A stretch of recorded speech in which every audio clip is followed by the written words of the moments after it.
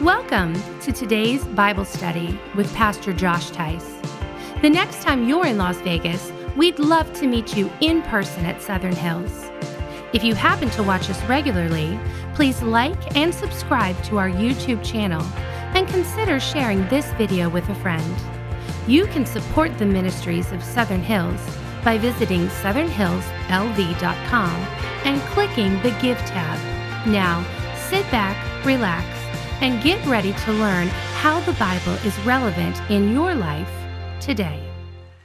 Man, what a great song. Are you excited about the fact that one day Jesus will return to this world? Can I get an amen? Man, we are so glad to see each and every one of you out here on this special Sunday.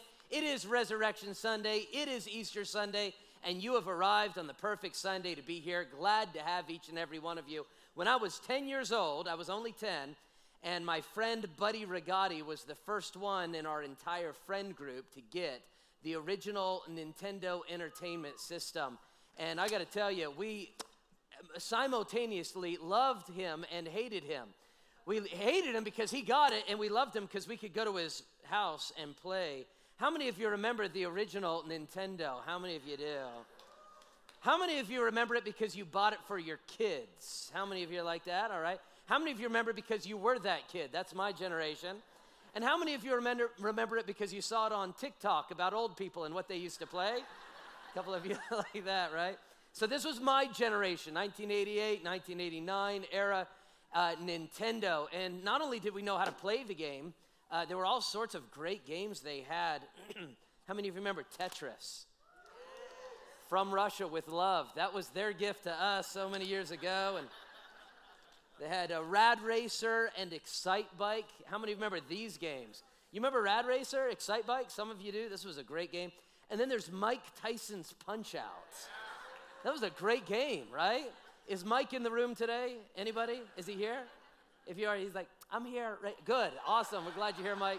We know he's a Las Vegas native. Like, if you're here, that's awesome. This was a great game. We loved playing it. We could never beat you. The original, folks. The original. We got Super Mario Brother and Duck Hunt. Christians are so excited on Easter. All I have to do is hold up Super Mario, and they're like, amen, hallelujah. We're excited. This was a great game. Did I not mention your game? Somebody's like, man, Pastor, you didn't mention the best game. What was the best NES game that I did not mention? Shout it out. What is it? What did you say? Oh, Paperboy. Paperboy. Oh, whoever said that, you're my new hero. I had totally forgotten about Paperboy. Was awesome. What's another game that was? Metroid. Yeah, that was a good one. What else? Somebody said Zelda. Did you say Zelda? We have an official nerd in the room, folks. Got a nerd over here in this section. Ushers, can you? No, Zelda was great. Zelda was really good. Well, another game. Shout it out. What is it? What'd you say? Donkey Kong. Yeah, no, I think that was Atari. I think they're talking about that at the Crossing today. You're gonna have to go over. Pastor Shane has the whole thing going. Like, he's awesome. You go. No, not only did we know how to play the games, we knew how to use the machine. You say, isn't that the same? No, because if you're not familiar, you didn't just play the games. You had to figure out how the machine worked. There were tricks and tips. For example, sometimes you would put the game in and you put it down and it didn't work. You remember? You put it in and the screen would get fuzzy. It didn't work. And so what did you need to do to get the card? You blew on it. Some of you people are... Remember? And then sometimes that wouldn't work, so you put the shirt over the card. Remember? And there were special codes. Remember the code? How many of you remember the Konami code? The Konami code, up, down, left, right, A, B, select, start. Give you 30 extra lives in Super Contra. I'm not messing around, man. That was good stuff. And to really know how the Nintendo worked, you had to understand and respect the innovation of the original NES because they added something that no game system had previous and is not needed now. You see, today when you play a game, you can save your progress because they're giant computers. I mean, it's amazing. But back in my day, you could not save your progress. No, the game just ended. It ended like that was the end of it. And before the Nintendo, well, once you played a game, you had to finish the game while you sat down, and so you had to be very careful of how much power or how many lives you had so you could finish the entire game. What Nintendo did was they added this little button right here called the reset. And what that allowed you to do was kind of game the system a little bit.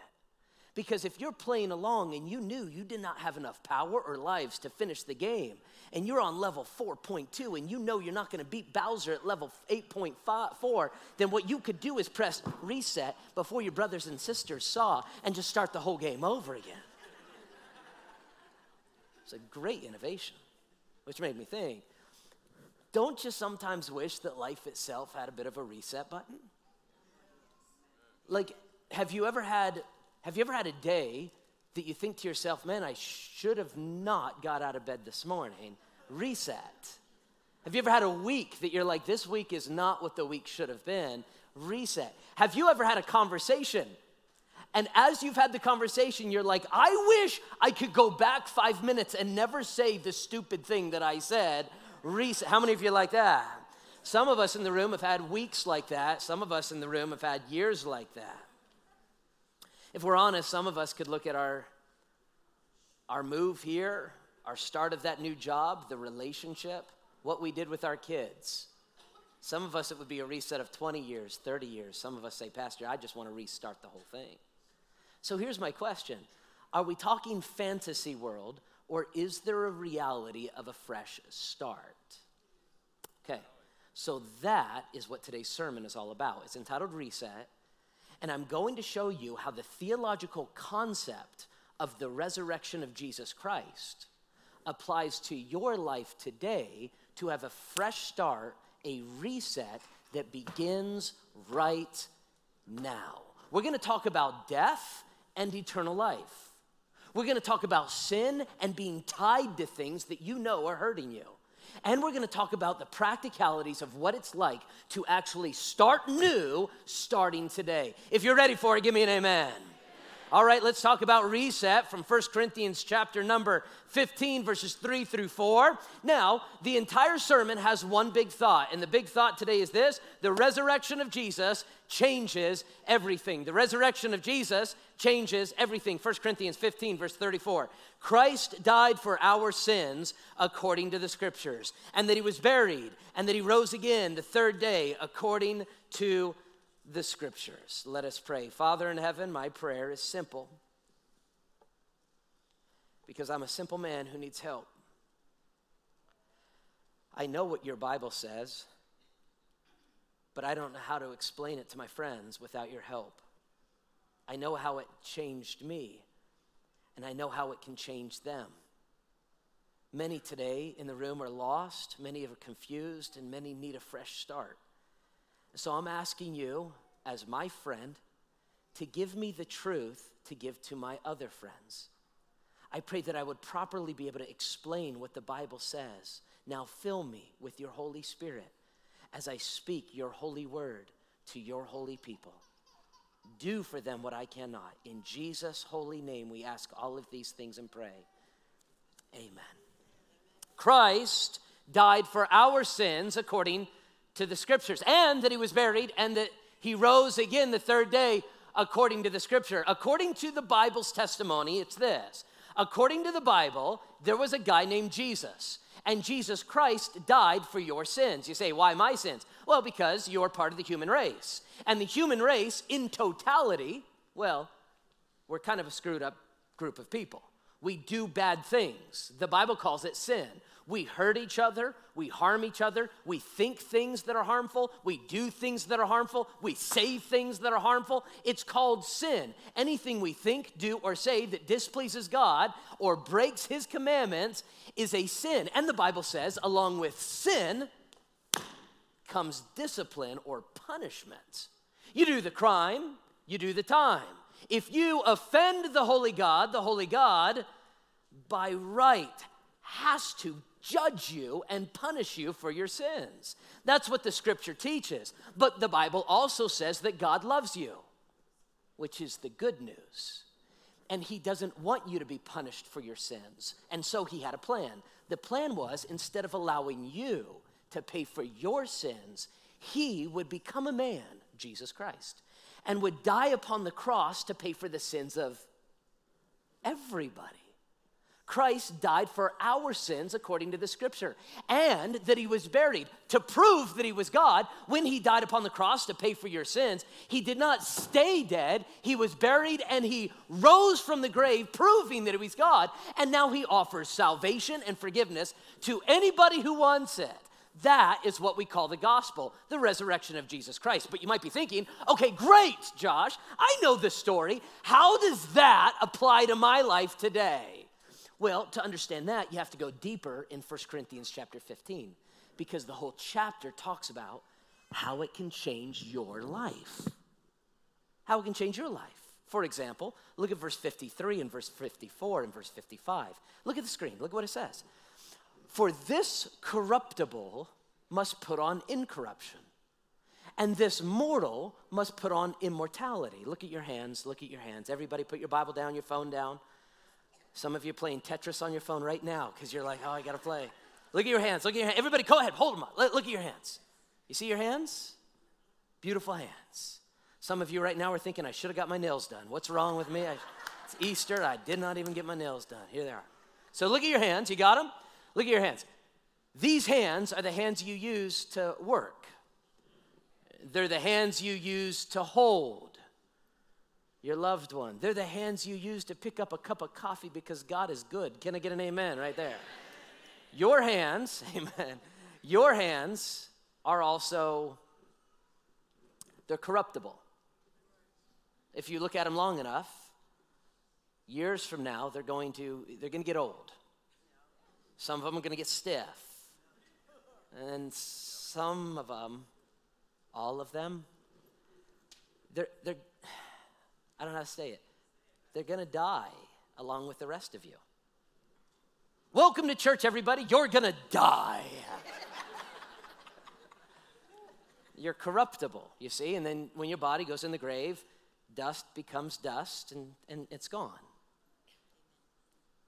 You're corruptible. Not only that, you're mortal. You're mortal. You're mortal. You're not immortal. You're not a divine being. You're not God. You don't live forever. He lives forever. You're mortal, which means your body is corruptible and mortal. You say, then what do we do? Exactly. And so poets and authors and writers and singers have talked about this. Philosophers have talked about this for thousands of years. Man knows that we are mortal and corruptible. What do we do? 1 Corinthians 15 tells us, this corruptible must put on incorruption. This mortal must put on immortality. You say, well, how is that possible? Man can't live forever unless man figures out a way to defeat death. And one of us did it. His name was Jesus Christ. He became a man and he defeated death. The Bible tells us death is swallowed up in victory. Now we can say as humans, oh, death, where is your sting? Oh, grave, where is your final victory? Yes, it's true, these physical bodies will one day die. But the Bible says because Jesus Christ rose from the grave, he gives everyone that believes the same power of the resurrection to also rise from the grave, which tell us three things that absolutely change our lives. Here are the three things. Thing number one that changes everything for us. Number one, death is no longer the end. Say it with me. Death is no longer the end. Say it again. Death is no longer the end. I have good news for you, friend. If you're scared of death, listen to me. Death is no longer the end. Have you ever been paranoid about anything? Like scared? Can I confess something to you today? I've been a little paranoid lately, a little scared, a little frightened, and I'm man enough to admit it. Say, what have you been frightened of lately, Pastor Josh? For about 3 months, I've been going to bed, and whenever I go to lay down, I'm scared of going to bed. You say, why are you scared of going to bed? Oh, because Heather's intimidating. That's why. She is intimidating, but that's not the reason. That's not why. I'm scared of going to bed Because 3 months ago, while I was traveling in California, I stayed at a hotel and I got bed bugs. Yeah. No, it's disgusting. You can go, ooh, it's fine. It's really gross. I got bed bugs. I had no idea. I went to the hotel, laid down, seemed like a nice place. I just got in bed, fell asleep, woke up the next morning, and I had little red bites all over me. I'm scratching, I'm itching. I'm not going to make you raise your hand. I'm the only one who has to admit it. Man, I'm like all scratching, and I looked in the mirror, and I've got red spots all over. I'm freaking out. What's going on, man? And I didn't realize. I went over to the bed. I lifted it up, and sure enough, little bed bugs everywhere. Freaked me out. Called Heather. I called Heather. She said, you're not coming home with those bed bugs. Do not bring them from California. I'm telling you, everybody wants to move from California, even the bed bugs. You know what I mean? Like everybody's coming. Some of you, I know. So it's been weird, you know? So we didn't come to the house, and I got rid of it, but I was itchy for like 2 weeks. It was ridiculous. For like a long time, for like a week and a half. I'm itchy and all of this. And so it's freaked me out. Now I've traveled several times since then. And whenever I go to a hotel, first thing I do for the last 3 months, I flip the bed, I'm looking everywhere, I'm like got my little flashlight on my phone, I'm checking, because I'm paranoid that I'm gonna get bit up again. I'm living a life of fear, and so many of you are too. We're scared to death of almost everything. Fear. Why is it that you, as a human being, want to live a life of fear? You don't have to. But we are afraid, aren't we? Scared to death. Some of us scared to death of failure. You have a fear of failure. That's why you live the life that you live that's unsustainable. It's constantly go, go, go, go, go, go. No rest for you. Why? Because you got to win. You got to succeed. You got to go. You're scared to death of failure. Some of you are scared of people.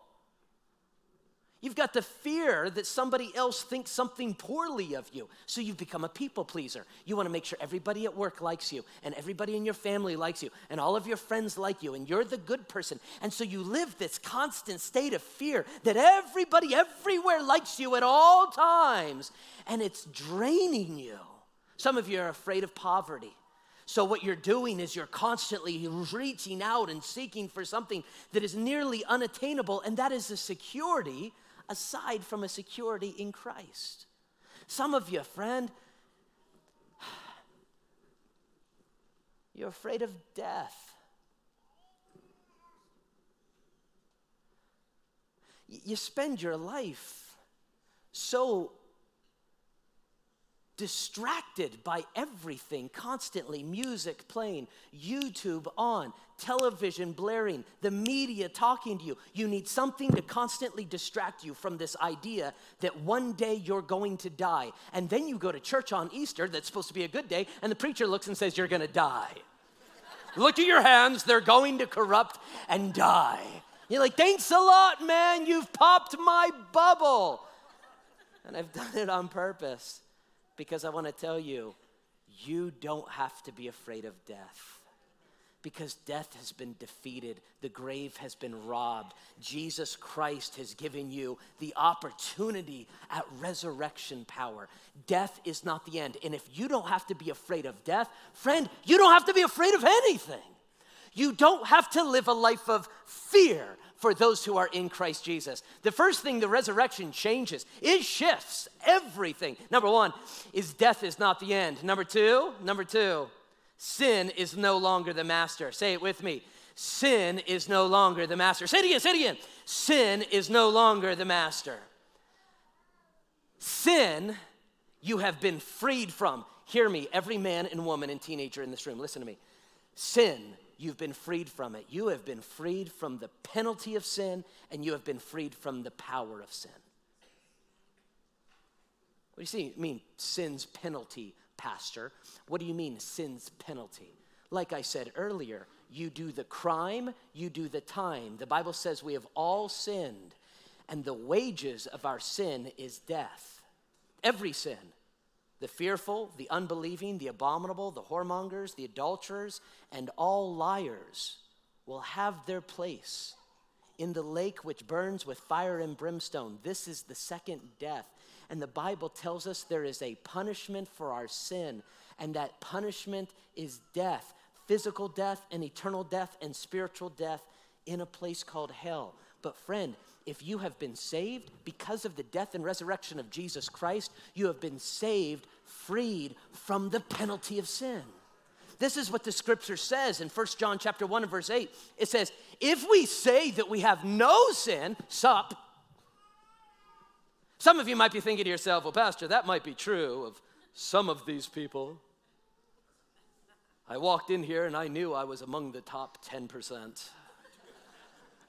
I look around me and I'm happy that you allow sinners here among me.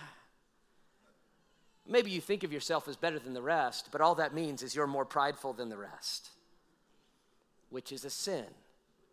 If we say that we have no sin, we deceive ourselves and the truth is not in us.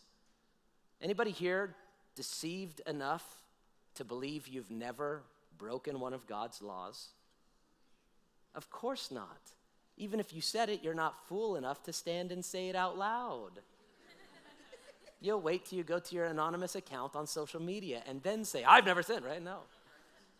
Here's the fact. You've been stained by sin, so have I.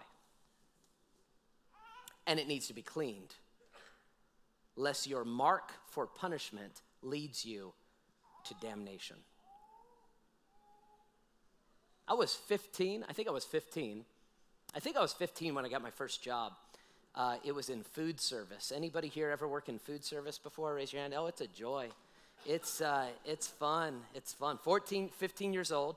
I worked at a summer camp in Arizona, Flagstaff, and I worked in the kitchen. And what we would do is we'd go in early in the morning, and we'd make breakfast for all the campers, all the teenagers and boys and girls, and we'd serve all the breakfasts and all of that. And then the last thing we were supposed to do before we left was prepare and kind of set things for lunch. My job was to make the Kool-Aid. I'm going to say, what was my job? You say, make the Kool-Aid. What was my job? I was supposed to make the Kool-Aid. Sure enough, that's what my job was, and I had to do it by a certain point because at 10 o'clock, the chapel on the top of the hill was going to have a chapel service.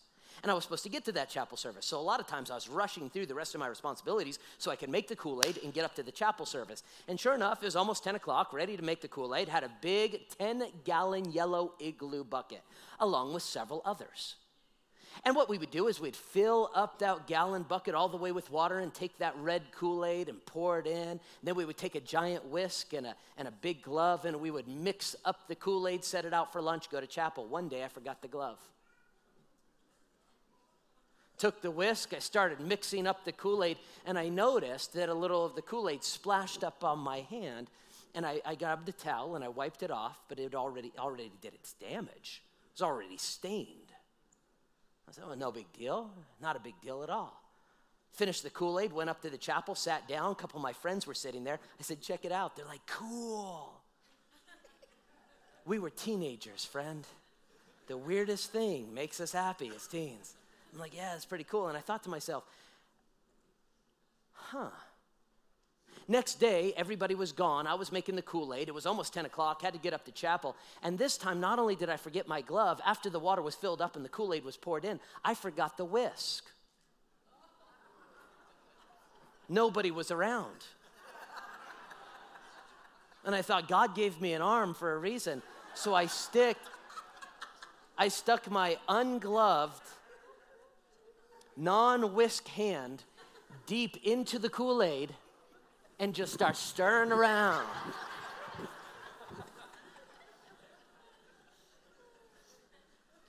All the way up to my scrawny little armpit with my scrawny little hairs dipping in the water.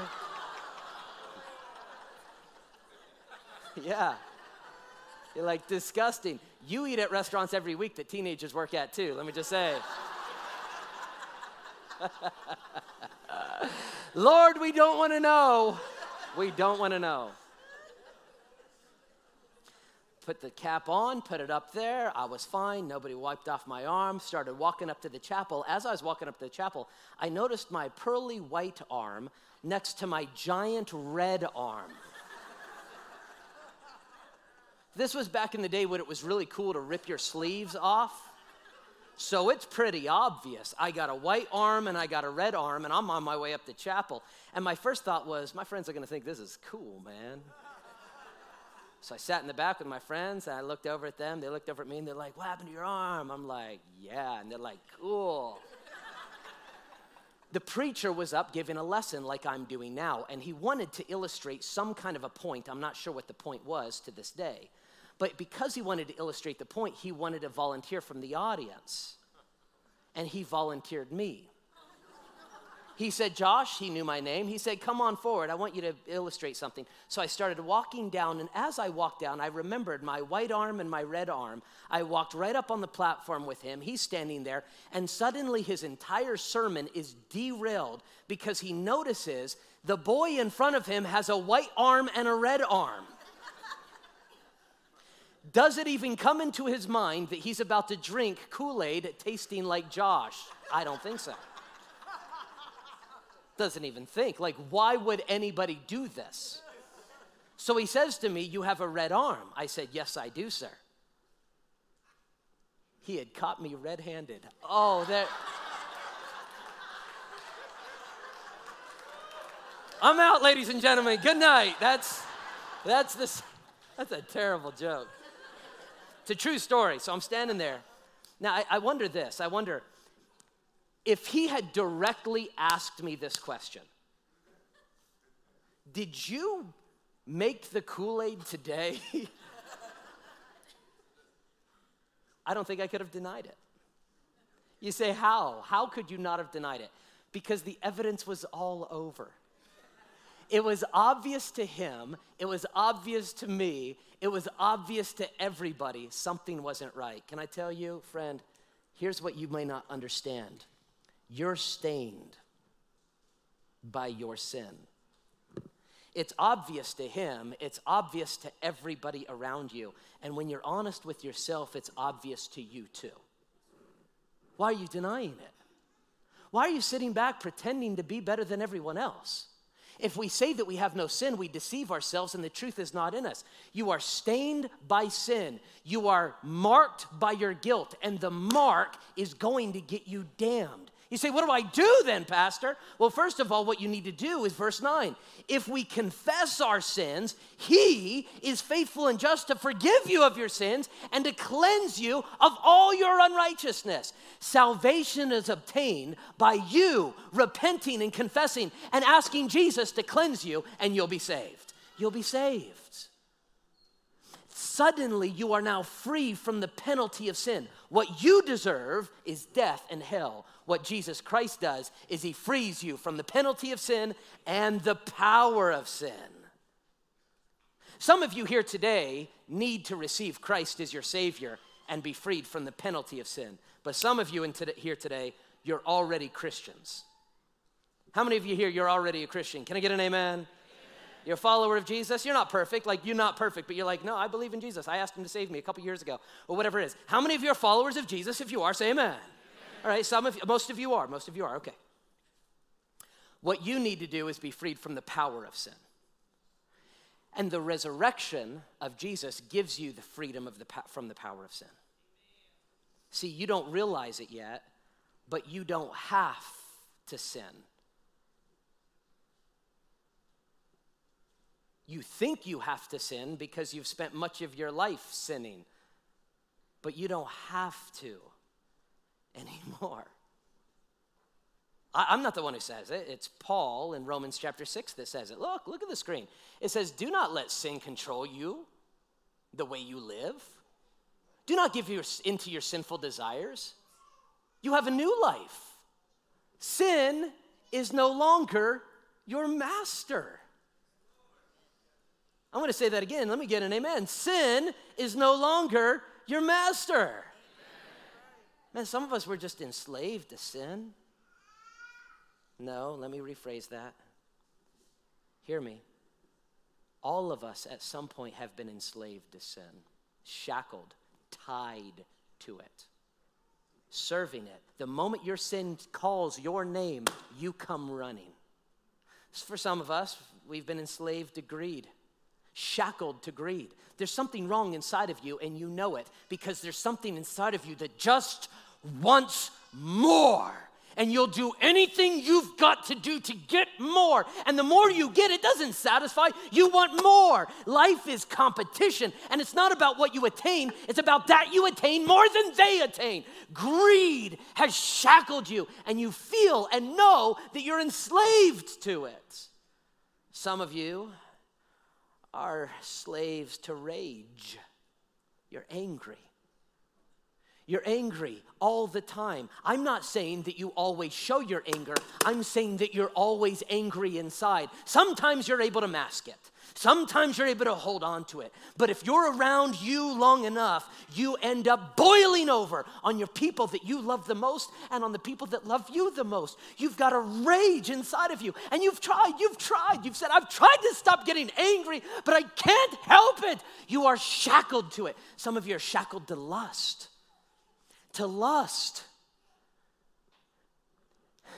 If people knew the thoughts you thought about them, the objectification that you have made upon men and women, the way you look at them not as human beings but as objects to fulfill your lust, and you've thought to yourself, I'll never do it again. I'm going to get my mind right. I've got to get my eyes right. I've got to stop looking and seeing things that are defiling me and other people. But you say, I feel this gravity, this pull. I feel shackled. I can't escape, Josh. How do I get out of this sin? Some of you feel shackled to your lust. Some of you feel shackled to gluttony. Say, oh, Pastor, man, I don't need a new diet. I don't need a new fad diet. I don't need a new exercise regimen because I'm trying to fill up something that just won't fill up. What's wrong with me? What's wrong with me? And you constantly feed yourself to your own harm and your own hurt. You're destroying your future. And you live in a society that wants to validate these bad choices. It's killing you. It's killing you and you know it. And you say, I can't stop. I'm shackled. Is there freedom? And that's what I'm telling you. Listen to me, friend. Though you may feel that resistance is impossible, though you may feel that failure is inevitable, I'm telling you by the power of the cross and the resurrection, you are free from the power of sin. You are free. You just don't know it yet. There was a man who went to a circus. And as he was walking around, he bypassed a lot of the rides and saw a lot of the booths selling cotton candy and balloons and went by the animal enclosures. When he went by the elephant animal enclosure, he noticed and remembered as a child the elephants were his favorite. He looked up and said, oh man, it's incredible. These are huge, giant, amazing creatures. And as he noticed this giant, amazing elephant, he also noticed it was only about 10 feet away. And in front of him was only a chain link fence that went up to its waist. And this was no baby elephant. This was a giant, massive, full-grown elephant. And he thought, there he is. He could come right over here. Then he noticed on the foot, tied around the ankle, was a small little rope that tied down to a stake into the ground. Then he started doing the math in his mind. He thought to himself, there's no way that giant, massive elephant is held by that tiny little rope. Anytime that elephant wants, he could just pull that rope right out of the ground. What's the deal? Just at that moment, one of the animal trainers was walking by. He said, excuse me, can I ask you a question? He said, sure, what's going on? He said, the elephant, he's massive, but the rope that holds him is tiny. What's going on there? How is he not escaping? He said, he said, it's a mental trick. He said, a mental trick? He said, yeah, when elephants first arrive, they're very small. And in their training as baby elephants, we just tie them up with a rope that's large enough to hold them to the ground. No matter how much they pull and no matter how much they try, because they're so small and the rope's so big, they can't escape. Eventually, the elephant begins to grow and the rope stays the same. But because the elephant has struggled against that rope for so long, he assumes and has been mentally trained that that tiny little rope can hold him to the ground. So now he's a massive creature and he could escape any time. But he feels the tug and believes he's stuck. My brother in Christ, my sister, listen to me. You have been mentally trained to believe you're stuck just because you feel the tug. Oh, Pastor, I'm thinking about saying the wrong thing right now. You don't have to. I'm feeling like I got to get angry right now. No, you don't. I'm feeling like I should lust. I feel like I should make this decision. I feel like I should steal or be greedy. You're free. Anytime you want in the power of Christ is just to pull up that leg and walk. You already have all the power inside you to be completely free from the penalty of sin and the power of sin. See, the resurrection changes everything. The first thing it does is it frees you from fear of death. The second thing it does is it frees you from the penalty of sin and the power of sin. And the third thing it does, and we'll dismiss, it gives you a fresh start. And it's available to you right now. 2 Corinthians chapter number 5 and verse 17. Therefore, if anyone is in Christ, he is a new creation. Old things have passed away. Behold, all things have become new. Wouldn't you like a fresh start? Listen, my brother. Listen, my sister, my friend. Hear me. Wouldn't you like a fresh start? A clean slate? Wouldn't you like to press the reset button on some of your biggest mistakes?